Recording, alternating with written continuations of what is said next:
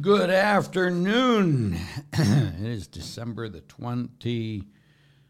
Holy cow, December 29th already. 2022, Thursday, the octave of Christmas, the feast of St. Benedict More out of St. Thomas More, sorry. Benedict More. Whose feast day is it?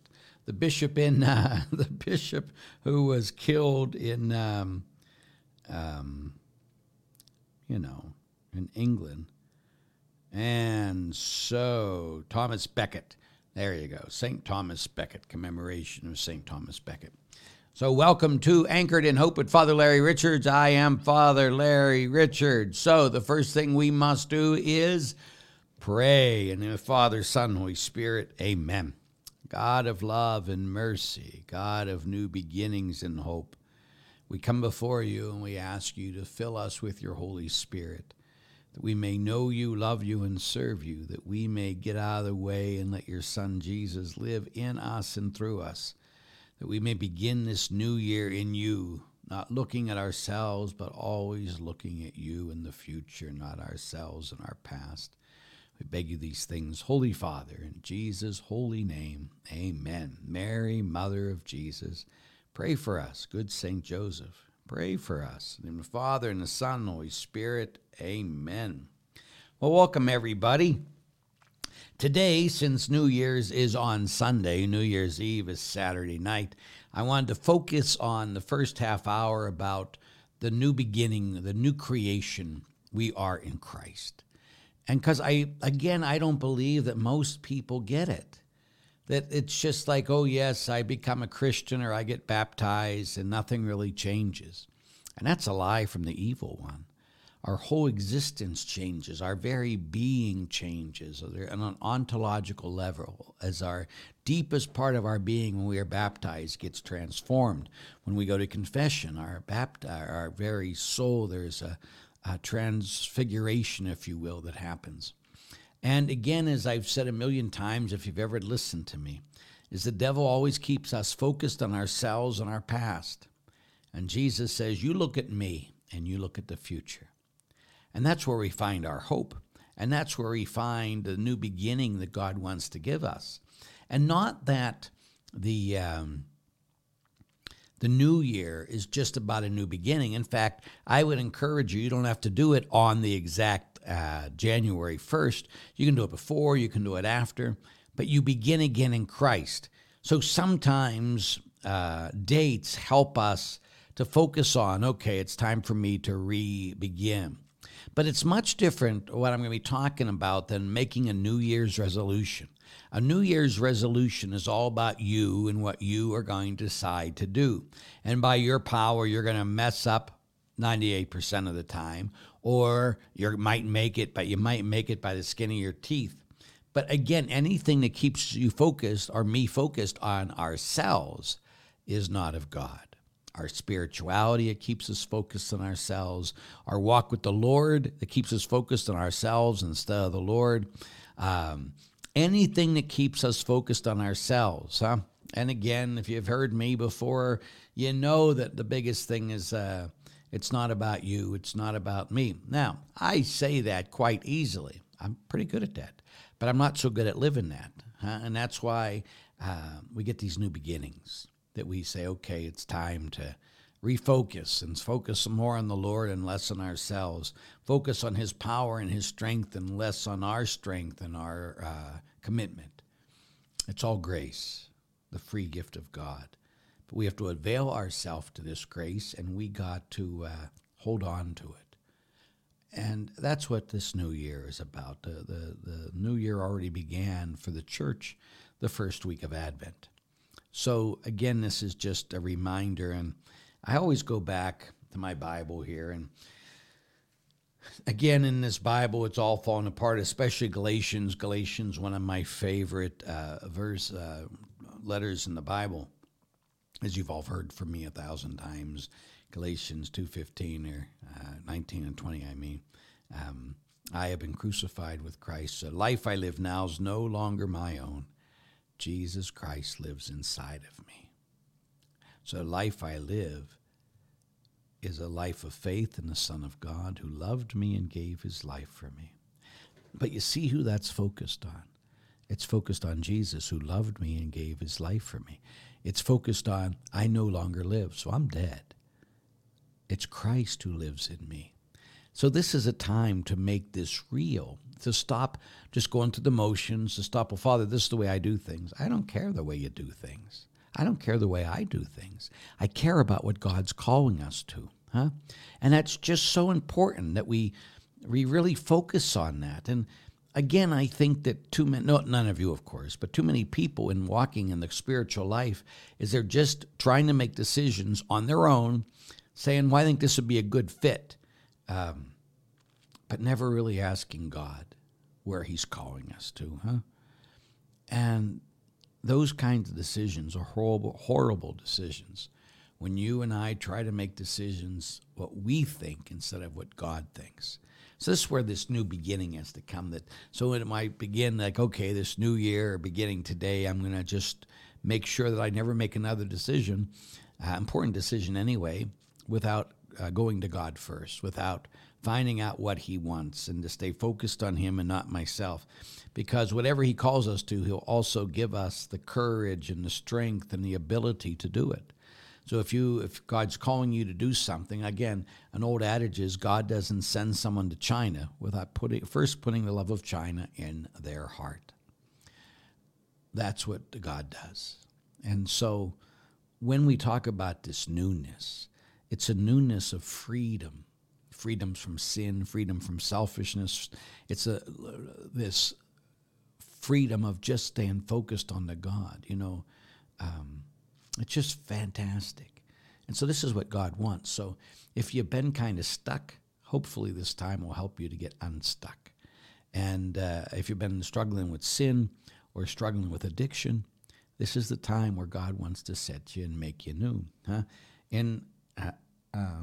As I was looking at my Bible, and I just realized I left my, and I don't have another copy here, but another set. I left my glasses at home. Anyway, but I can still read enough. Anyway, it's just a little blurry.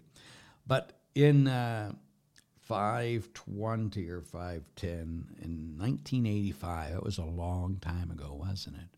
I was born in 60, so 70, 80, 25 years old, holy cow. And I was in Assisi, and I got to read. We were a bunch of seminarians and with the priests, and I got to read in Assisi. And I read this in Assisi in front of everybody, and I marked that in my Bible. It's one of the greatest things you can do is whenever the Lord speaks to you is right when he spoke to you. Okay, what did he say to you? But anyway, it says, may I never boast of anything. Listen to that. May I never boast of anything except in the cross of our Lord Jesus Christ. Through it the world has been crucified to me, and I to the world. I have been crucified with Christ. The life I live now is no longer my own. It means nothing whether one is circumcised or not. That means religious practice. For them it was circumcision. But any religious practice in itself means nothing if it's apart from God. Means nothing. All that matters is that one is created anew. All that matters is that one is created anew. So it's a much bigger thing than, I got baptized, or I got confirmed, or I went to confession.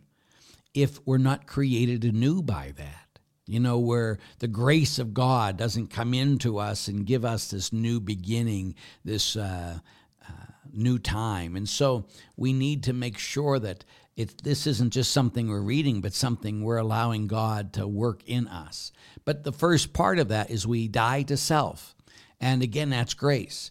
But to die to self means that we're not focused on ourselves or our trying harder or the things we do for God instead of the things God does for us. And the more religious people I know, and I've known a lot throughout the years, me being one of them, is religious people focus on themselves and what they do for God. And they love to tell people what they do for God. And I'm a Eucharistic minister, and I do this and I do that, and I say 5 rosaries a day. People come to confession like that all the time. Father, let me tell you when I'm doing good. And I could care less what you're doing good. I want to know what you're doing bad. This is called confession of sin, so that it keeps you focused that this is who I am without God. I don't want to hear you come into confession and bragging to me all the things you and I do for God. That is not important. What's important is all that God has done for us. And again, it keeps us focused on Him, not on myself. Again, no matter how many times I got to tell you this, Christianity is not focused on self. So when you're telling everybody, oh, I'm a Eucharistic minister, that wasn't of God. It was all about you. You're such a filled person of ego. Oh, and I'm a good lector. Oh, I read every week, and I go to daily mass, and I say my daily rosary, and I do a Divine Mercy Chaplet, and I. It's all about me. That's never of God. Now, sometimes we might share with others to encourage them that they can do it. We might share what we have done, not for what we have done for God, because it's all done by grace, but give them examples of what we can do and what God's calling us to do. But when we're bragging, and I've done it, are you kidding me? My spiritual director used to get on my case about it all the time, and so we got to make sure that we're focused on God. So we have to be crucified with Christ. So that really means that I have died. And I no longer live, but Jesus lives inside of me. So when I'm only focused on myself and I'm focused on my past, I'm not dead yet. And we're not talking about a physical death. We're talking about a spiritual being set free of ourselves and our past.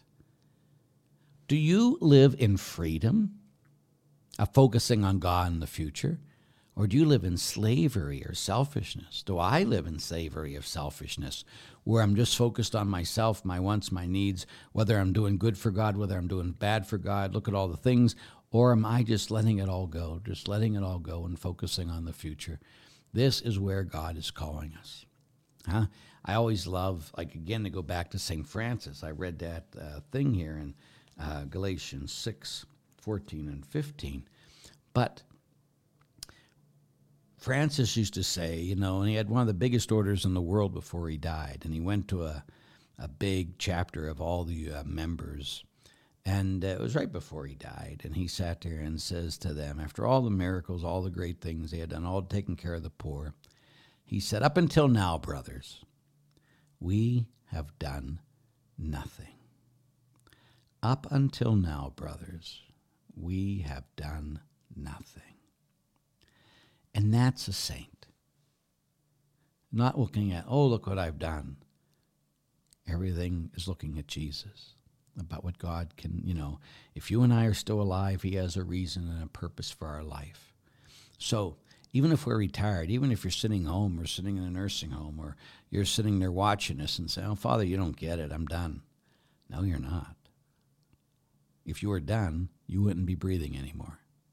As long as you're alive, God has a plan. Whether you're offering up your sufferings for others and your family or people who don't know Him, whether you're stuck in a nursing home and you can't move and you're offering up all that for people to come to know Jesus, whether you're like a Carmelite nun now, where all you do is pray and pray. And again, not to pray for yourself. That's a waste of prayer. Let that up to God. To pray for others, to be, again, what is Jesus doing right now? He is interceding for the world. In Hebrews, it says that. And so what can we be doing?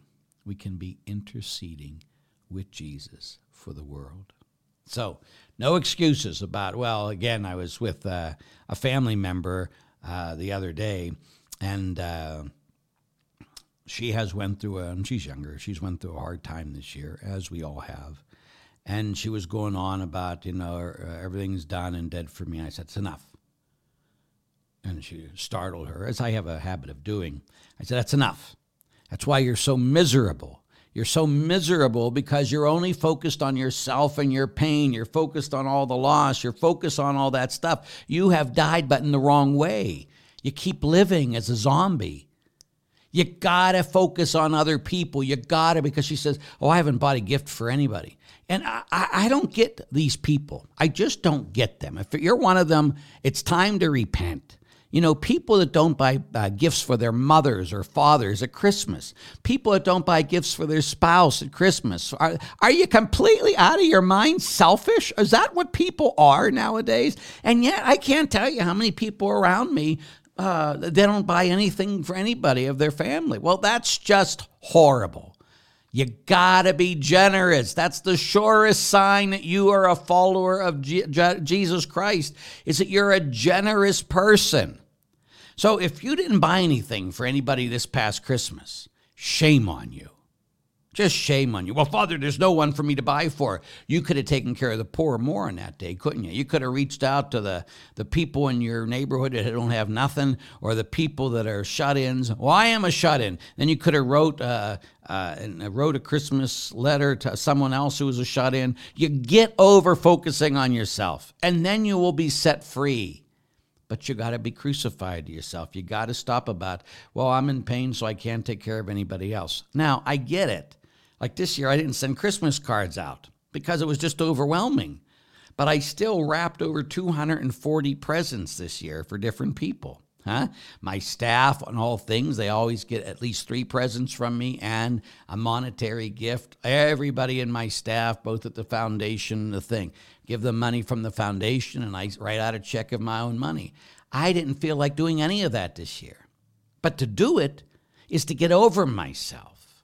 And so I just don't get it. This year I've never experienced so much selfishness in other people when it comes to that. Even the people that have given so much, and they're blessed and their family gives them so much, and they don't give them anything, not even a card. Really? Is that a person of Jesus Christ? Even if they go to daily mass, even if they go to their services once a week and they talk about Jesus. If you're not generous, you're not living the life that God created you to live. And so when it comes to this new beginning, let yourself die. Just be more concerned about taking care of other people. And you'll see you're released from slavery. And you'll see joy start creeping back into your life. But if the only thing you do is focus on how bad life is, and this stinks and that stinks, and I've had a bad year, I've had a horrible year, I can't wait till this year is over. But God has a great plan for the future. And so I can stay stuck in the past and say how bad this year was stunk and how bad it was and I lost everybody and da-da-da. I can do it. It's not going to make me feel any better. It's going to make me feel worse. Or I can look about, Jesus has great plans. I mean, just this year, I get to go to California in a couple of weeks so I can renew myself, or let the Lord renew me better. I get to go to the Holy Land again. There's still some spots open for the Holy Land. And when it comes to like the Holy Land trip, we have 63 people coming now. We still have room for more. But we're fine, more than fine as we are. But some of people have decided not to go to the Holy Land because of one reason: fear. And so something could happen. Something could happen to you as you walk out the house today. Never let fear dictate how you live your life. Just don't do it. Fear should never dictate how you live your life. So trust is replacing that. So if you've always wanted to go to the Holy Land, then come with us on May 10th. It's a 10-day tour. It's fantastic. I had friends of mine who just recently, they signed up for the tour and they weren't sure, they were back and forth about whether to have enough money for it. And they end up, one of them, that's a husband and wife, the wife ended up winning her complete ticket free. Wow. God takes care of you when you trust him. So, but you don't let your fear determine how you're going to live your life. You let your faith determine how you're going to live your life. So if the Lord puts something on your heart, then you do it. You don't just sit there and say, no, I'm too afraid. What are you going to do when you drop dead one day and you let your fear stop you from doing the things you really wanted to do, and now it's too late? So don't ever do that. Never let fear of anything dictate how you're going to live your life to the future.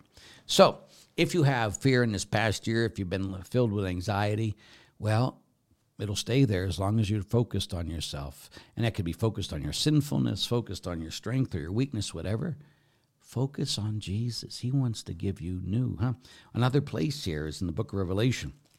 In the book of Revelation, chapter 21, it's almost to the very, very end. Chapter 21, verse 5, it says, "The one who sat on the throne and said to me, 'See, I make all things new.' Then he said, 'Write down these matters, for they are words that are trustworthy and true. I am the Alpha and the Omega, the beginning and the end. To anyone who thirsts, I will give to drink without cost from the spring of life-giving water. He who wins the victory shall inherit these gifts.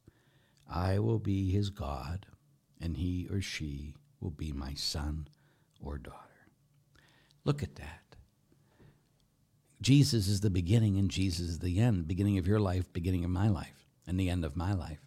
So as long as we stay focused on Jesus, we have victory, that great victory.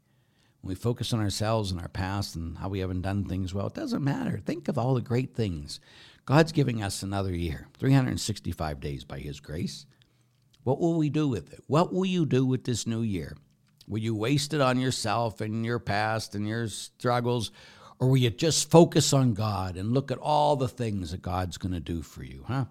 Again, it talks about, for this thing, as I was looking at it, I pulled out all the places about starting over again in Scripture. And there are, just put this in the Bible, what Scriptures talk about starting over again. There are, I have 7 or 8 pages here.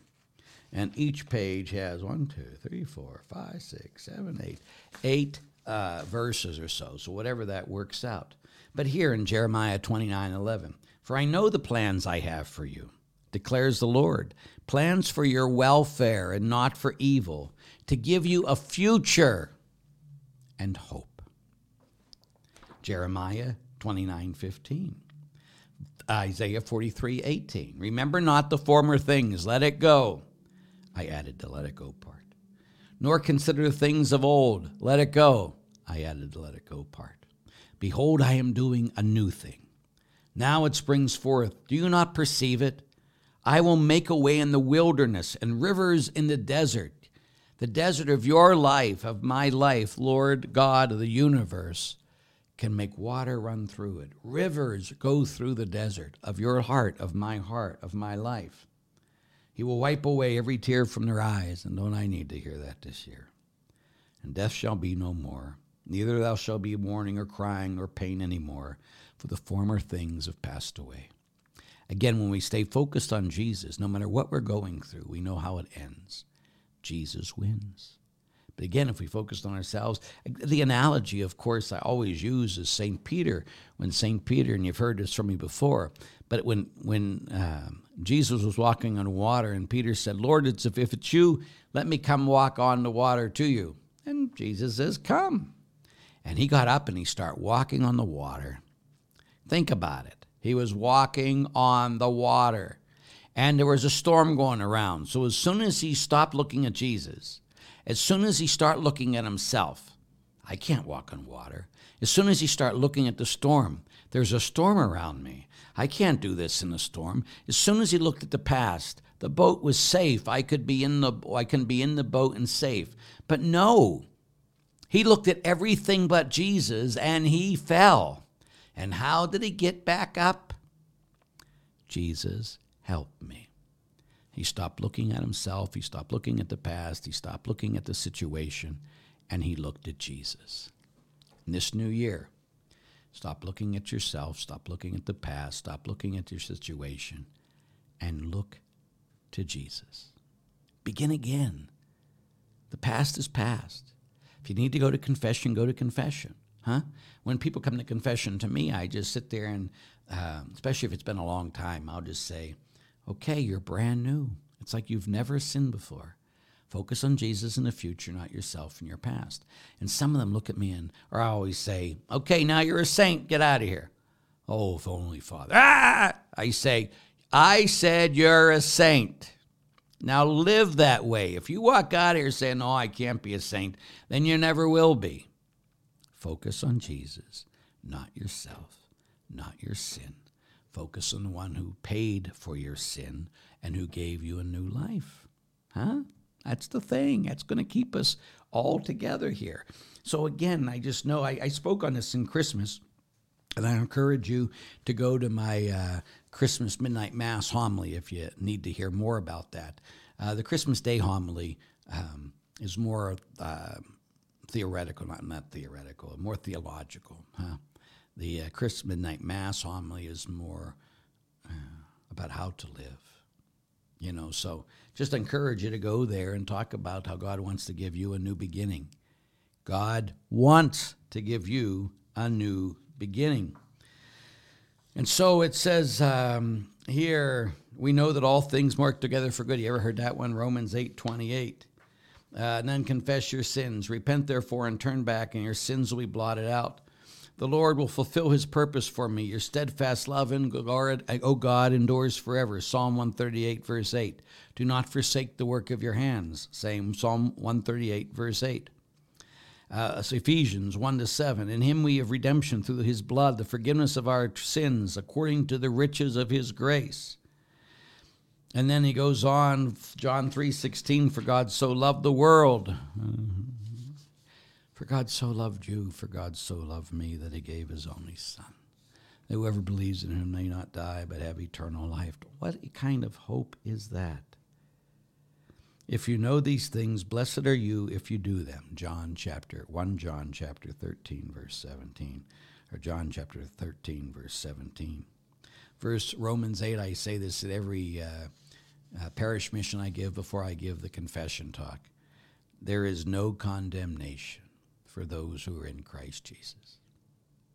Did you hear that? There is no condemnation for those who are in Christ Jesus. There's conviction. Condemnation, the difference is condemnation keeps us focused on ourselves and says, I'm no good, I'm no good, I'm no good. Conviction is the Lord convicts us of our sins so we can repent of it and we can move and look at him. Again, when we're convicted, we're looking at God. When we're condemned, we're looking at ourselves. So there's no condemnation for those in Christ Jesus.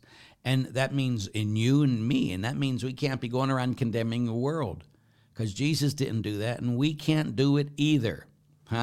Today, if you watched the Daily Mass, today was one of my zinger days where it went a little bit longer, 5 minutes longer, and it was just a challenge because it says if you say you're walking in the light and you're hating someone else, you're in the darkness. And then he says, if you're not, you're a liar. Again in John's gospel, not the one today, but it says, if you love God who you cannot see and you hate your brother who you can see, you are a liar. So I said, so let's ask God today, all us holy people who go to daily mass, do you hate anybody?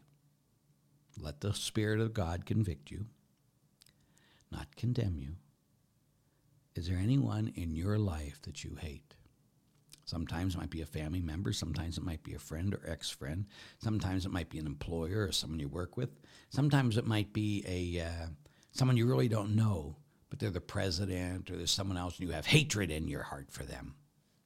I had a spiritual directee once that says, I hate this priest. Okay. Hate is never of God. So you and I have to follow the commandments according to 1 John, and the commandment of Jesus is what? That we love one another. So first you have to ask God, is there anyone in your heart that you hate? Just be honest. Stop playing games.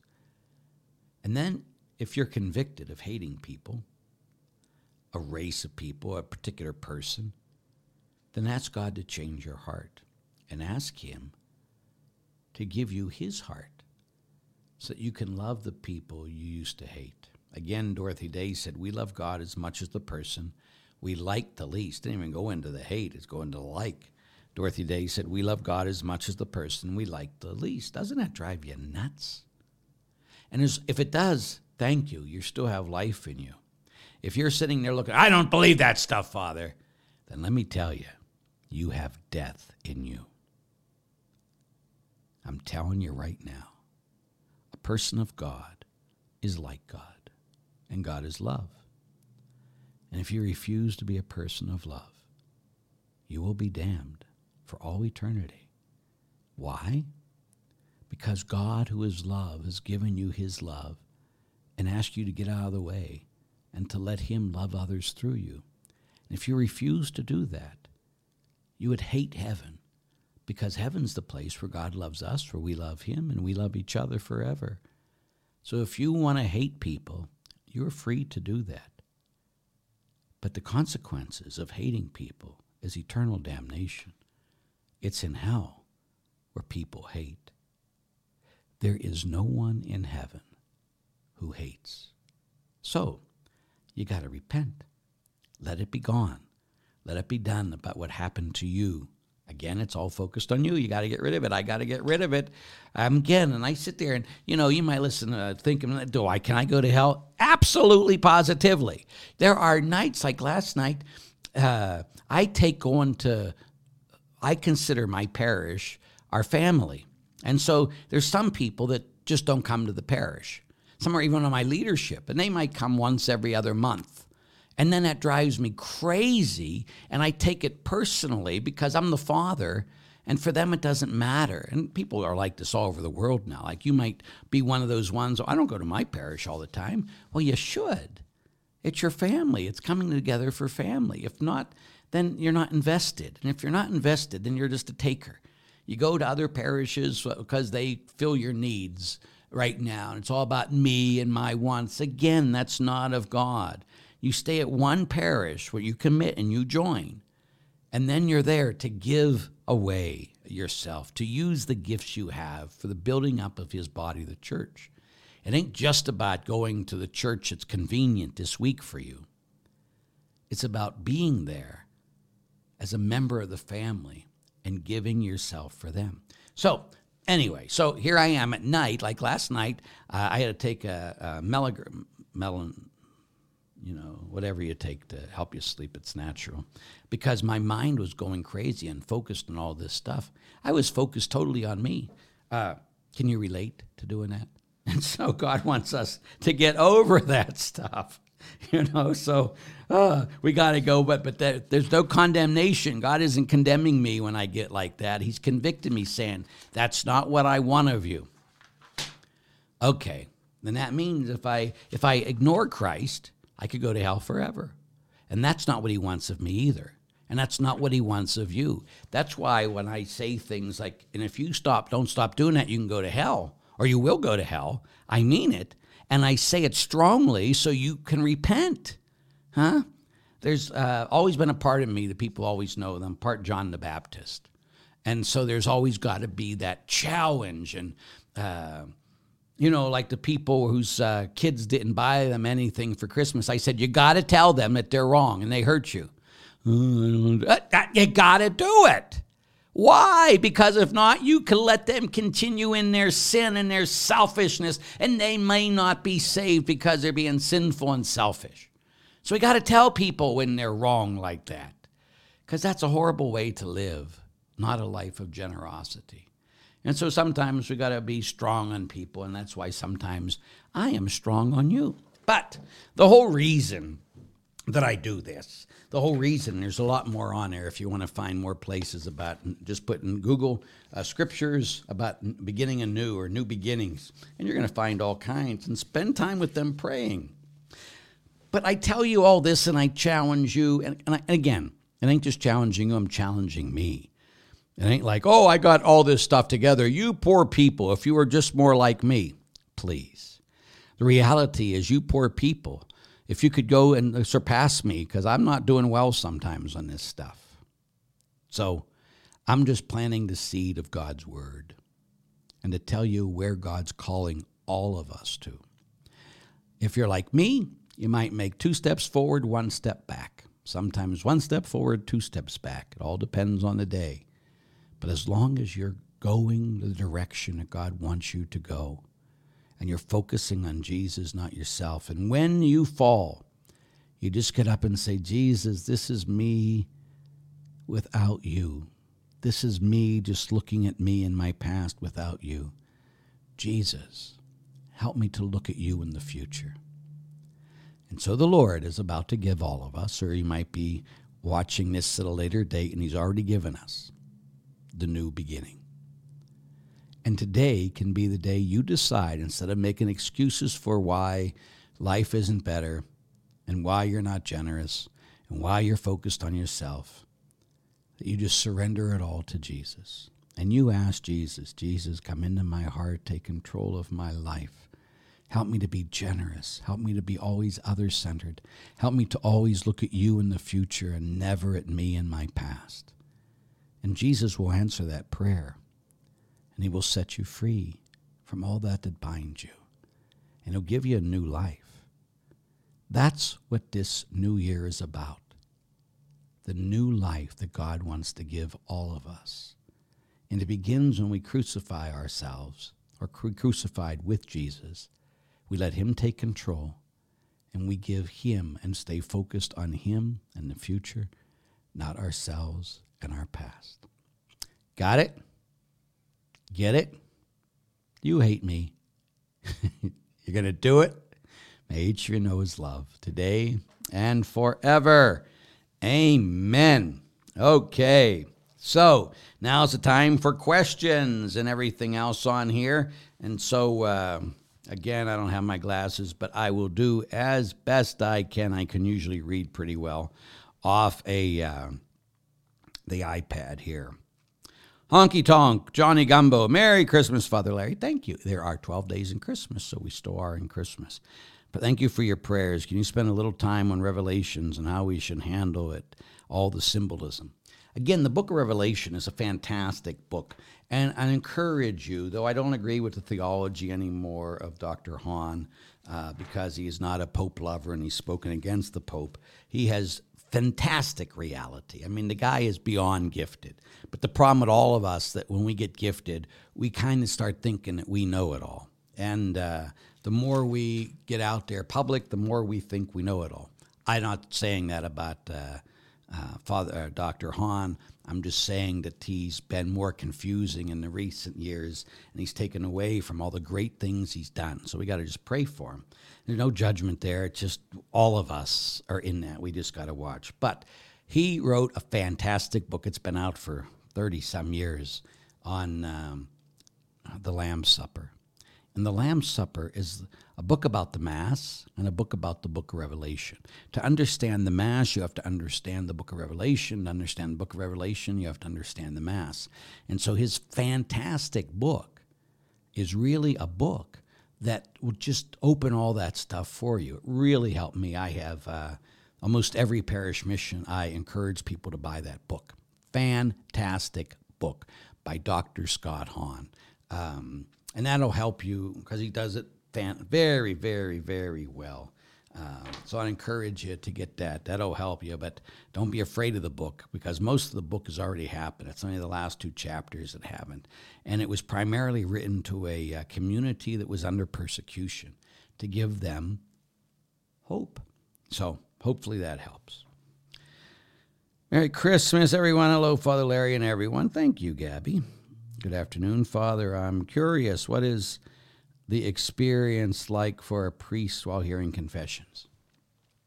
It's a very humbling experience, if you will, because, often I've heard everything there is, rape, murder, adultery, bestiality, incest, everything these 33 years. And I can honestly tell you before God that I always think when someone has something particularly sinful, whoa, what it took them to finally confess that sin. Now I have the opposite attraction when people want to go to confession every other day and they're just focused on themselves and their sinfulness. And if you've ever heard anything from me, it's like, forget about yourself. Stop focusing on yourself. Just get over it and move on. Focus on Jesus. So those people drive me a little bit more crazy. And I'm sure I drive them a little crazy.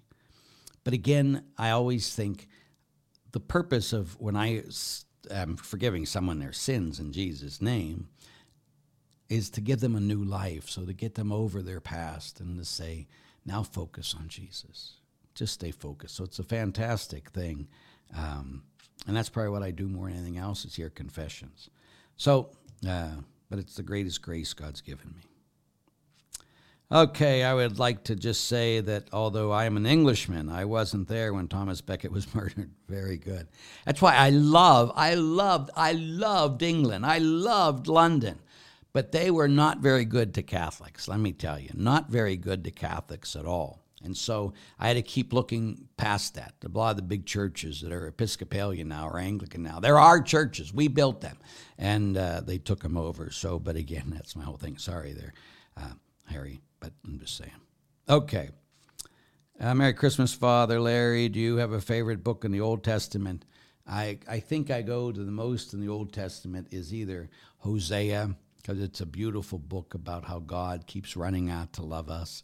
And Isaiah has a lot of the sacrificial, the God of who comes the sacrificial servant or the suffering servant, and talks about the love of God.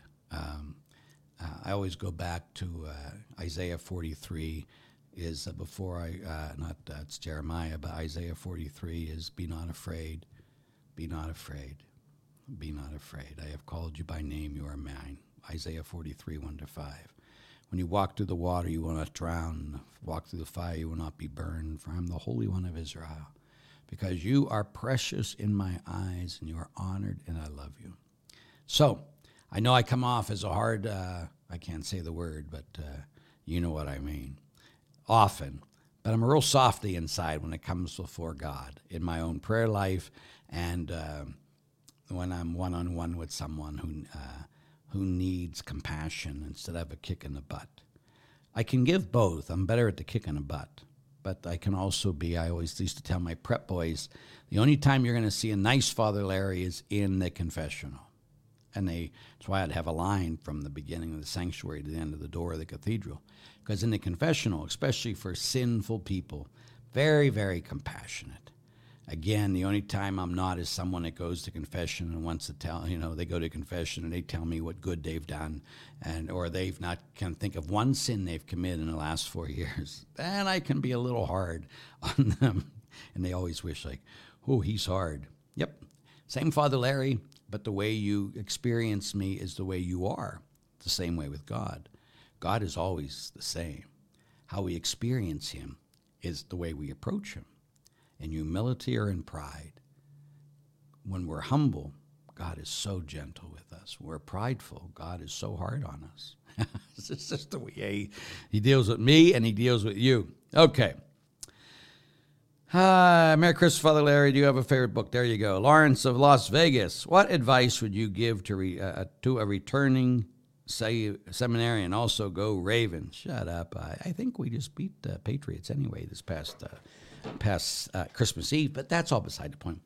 The biggest advice as a returning seminarian is a seminarian just texted me this other day, and he says, Father, please pray for my perseverance, because I'm struggling with perseverance. And I said, remember, your perseverance is to Jesus first. Everything else is secondary. Because sometimes people should persevere. You should persevere in being a seminarian, if that's God's will for you. But you should persevere in being in love with Jesus. If you come back as a seminarian, you better focus on Jesus. More than anything, not the appearance, not the way you look in a cassock or not a cassock, or if people think that you're holy. You stay focused on Jesus. And the best way we all stay focused on Jesus is we pray. I've told all my seminarians who I'm their spiritual director, if you don't do a holy hour every day, leave the seminary. If the seminarian's not willing to do a holy hour every day, he should not go back to seminary. There's nothing worse than a priest or a seminarian, but mostly priests or bishops or popes who do not pray. It's like a demon from hell. So if he can't commit himself to an hour a day and be with the Lord as a seminarian, then he shouldn't go back to seminary. Praying is more important than breathing. So, just so you know. Go Ravens, shut up. Anyway, if you could bilocate, where would you go to whoever would need me at that particular moment? They say that Padre Pio bilocated, but he did it for someone who was dying, and so he could forgive them. So just to bilocate. I have no interest in it.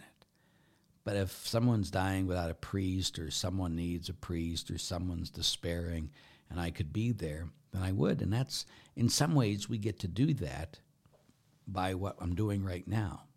So there's some people who I'll never meet, but they get to meet me right now on this video, on the internet, 24 hours a day, 7 days a week. So God can still and that's just the way that God deals with us. Sometimes we don't think God's real. God's closer to you than your breath. And the more you pray, the more you'll know that. Okay? Let's go on. Bruce, hi, Bruce. Then he said to the crowd, take care to guard against all greed. And though one may be rich, one's life does not consist in possessions. Very true. But when it comes to, what's your thoughts on this? That, like generosity, if you, like, when God says, God so loved the world that he gave his only son. And then later, when it says in John, do not love the world or the things of the world. Christians love the things of the world more than they love and the people in the world way too often.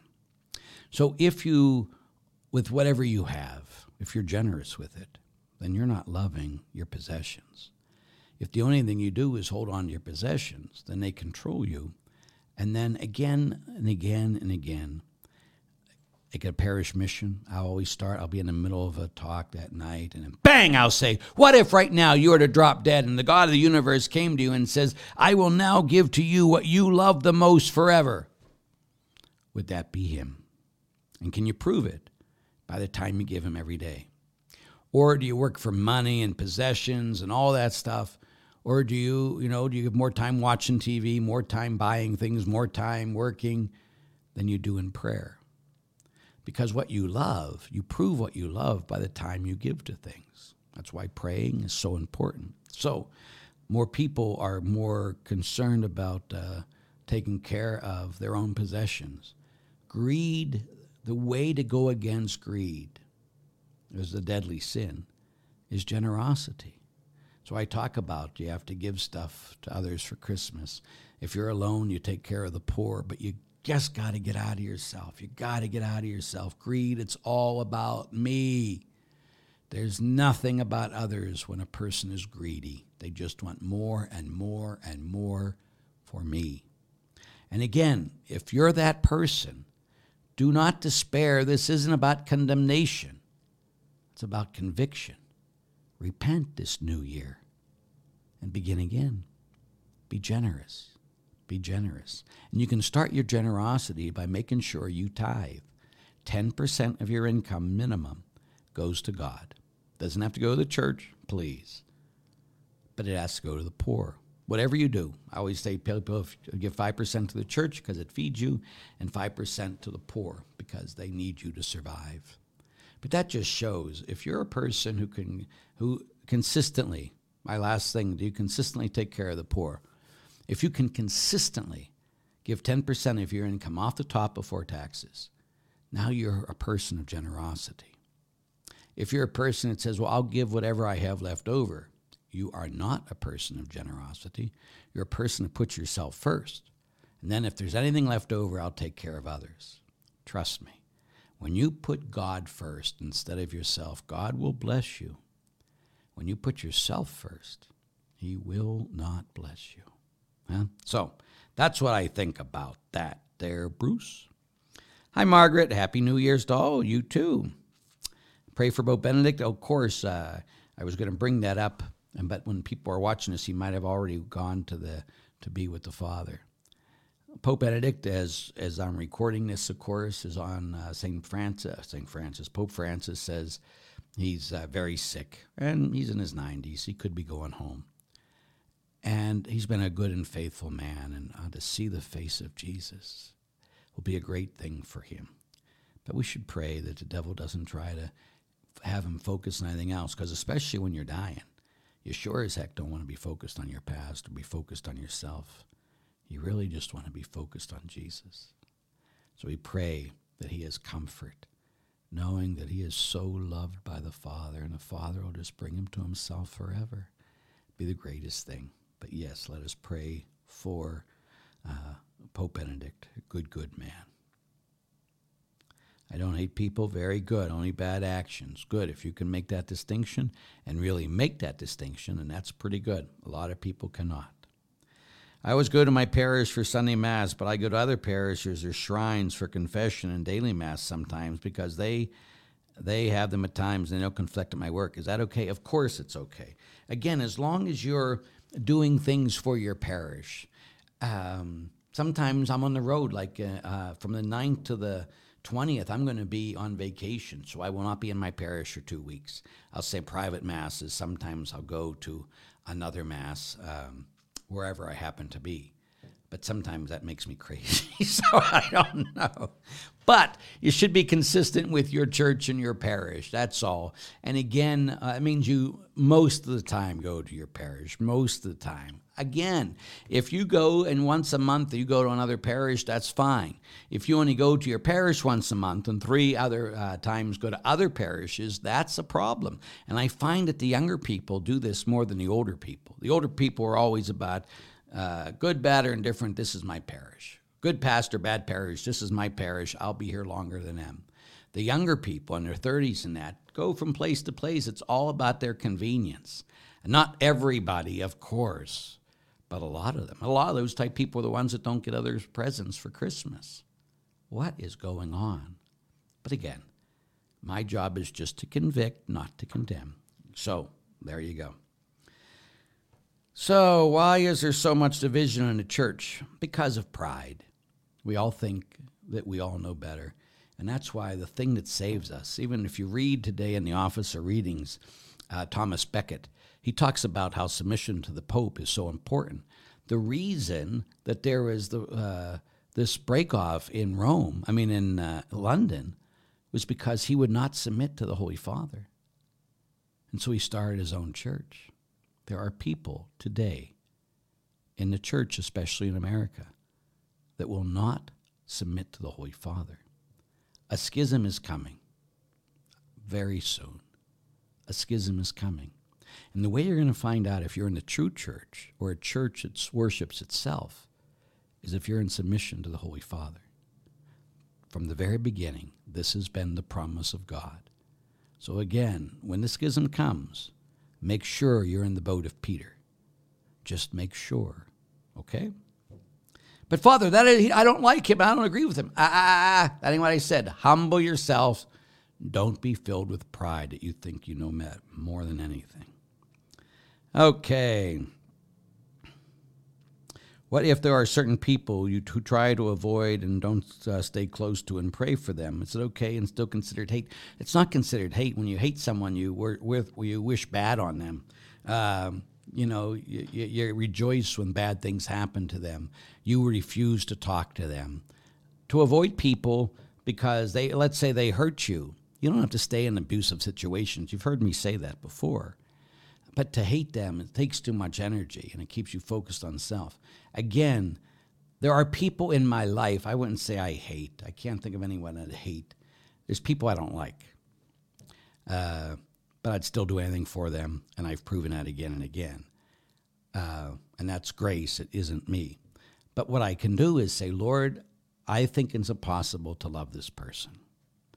So I give you permission, Jesus, to love them through me. And then get out of the way.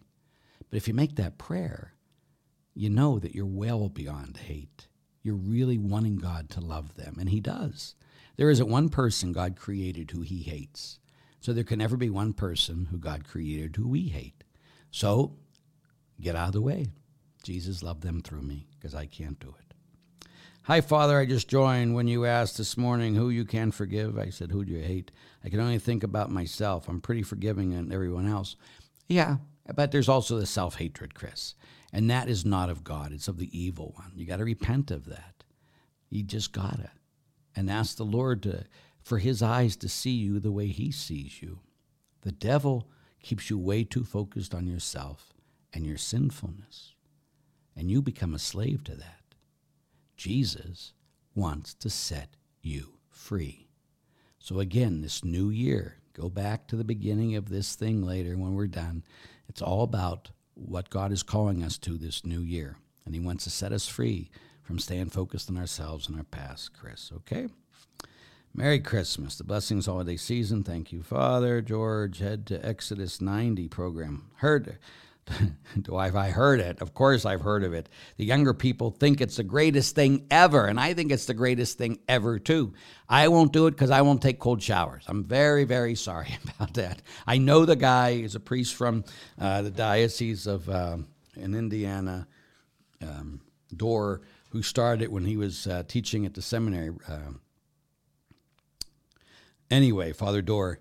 But I'm not into cold showers. That's just not my thing. Why? Because, and again, you got to watch it, because if it fills up your pride, like, look what I just did for God. I took cold showers for God. I didn't watch I didn't use the internet. I didn't watch TV. Look what I did. It can become, look what I did for God instead of what God did for me. So if you go into it like, God, I can't do this, but by your grace, if this is what you are calling me to, then I'll do it. By your grace, not by my power. Now it can be a fantastic thing.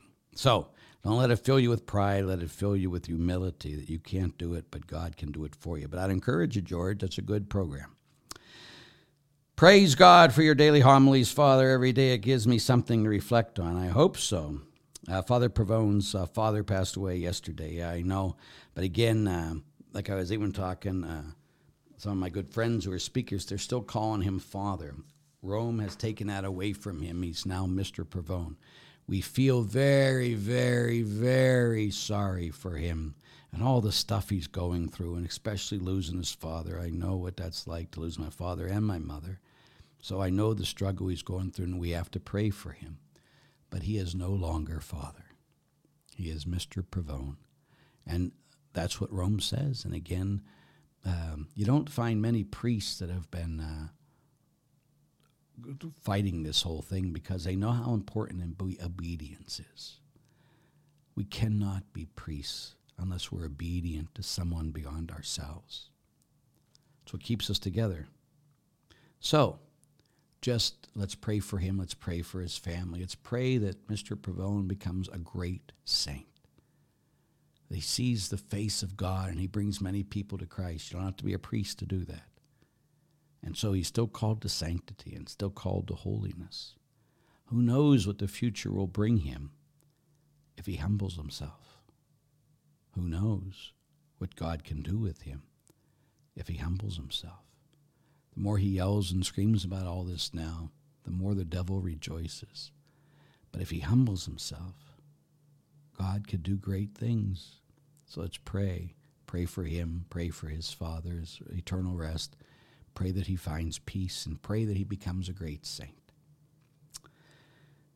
Okay. Thank you, Father. God bless you, and thanks for doing God's will. I hope I understand. I hope I stay humble. Do priests keep track of how many masses they do? I don't. There might be some who do. Again, it could be a prideful thing, though. I mean, I just know that I've said at Mass every day at least one, sometimes 4, sometimes 5. When I was younger, because I had so many different assignments, and the weddings and funerals and everything else, it's a lot of masses. But I don't, I just make sure I say Mass every day. Even on vacation, I will be at I always take a Mass kit with me, and so we're usually early in the morning when I get up to my Hoyar, I'll say Mass, I'll stop,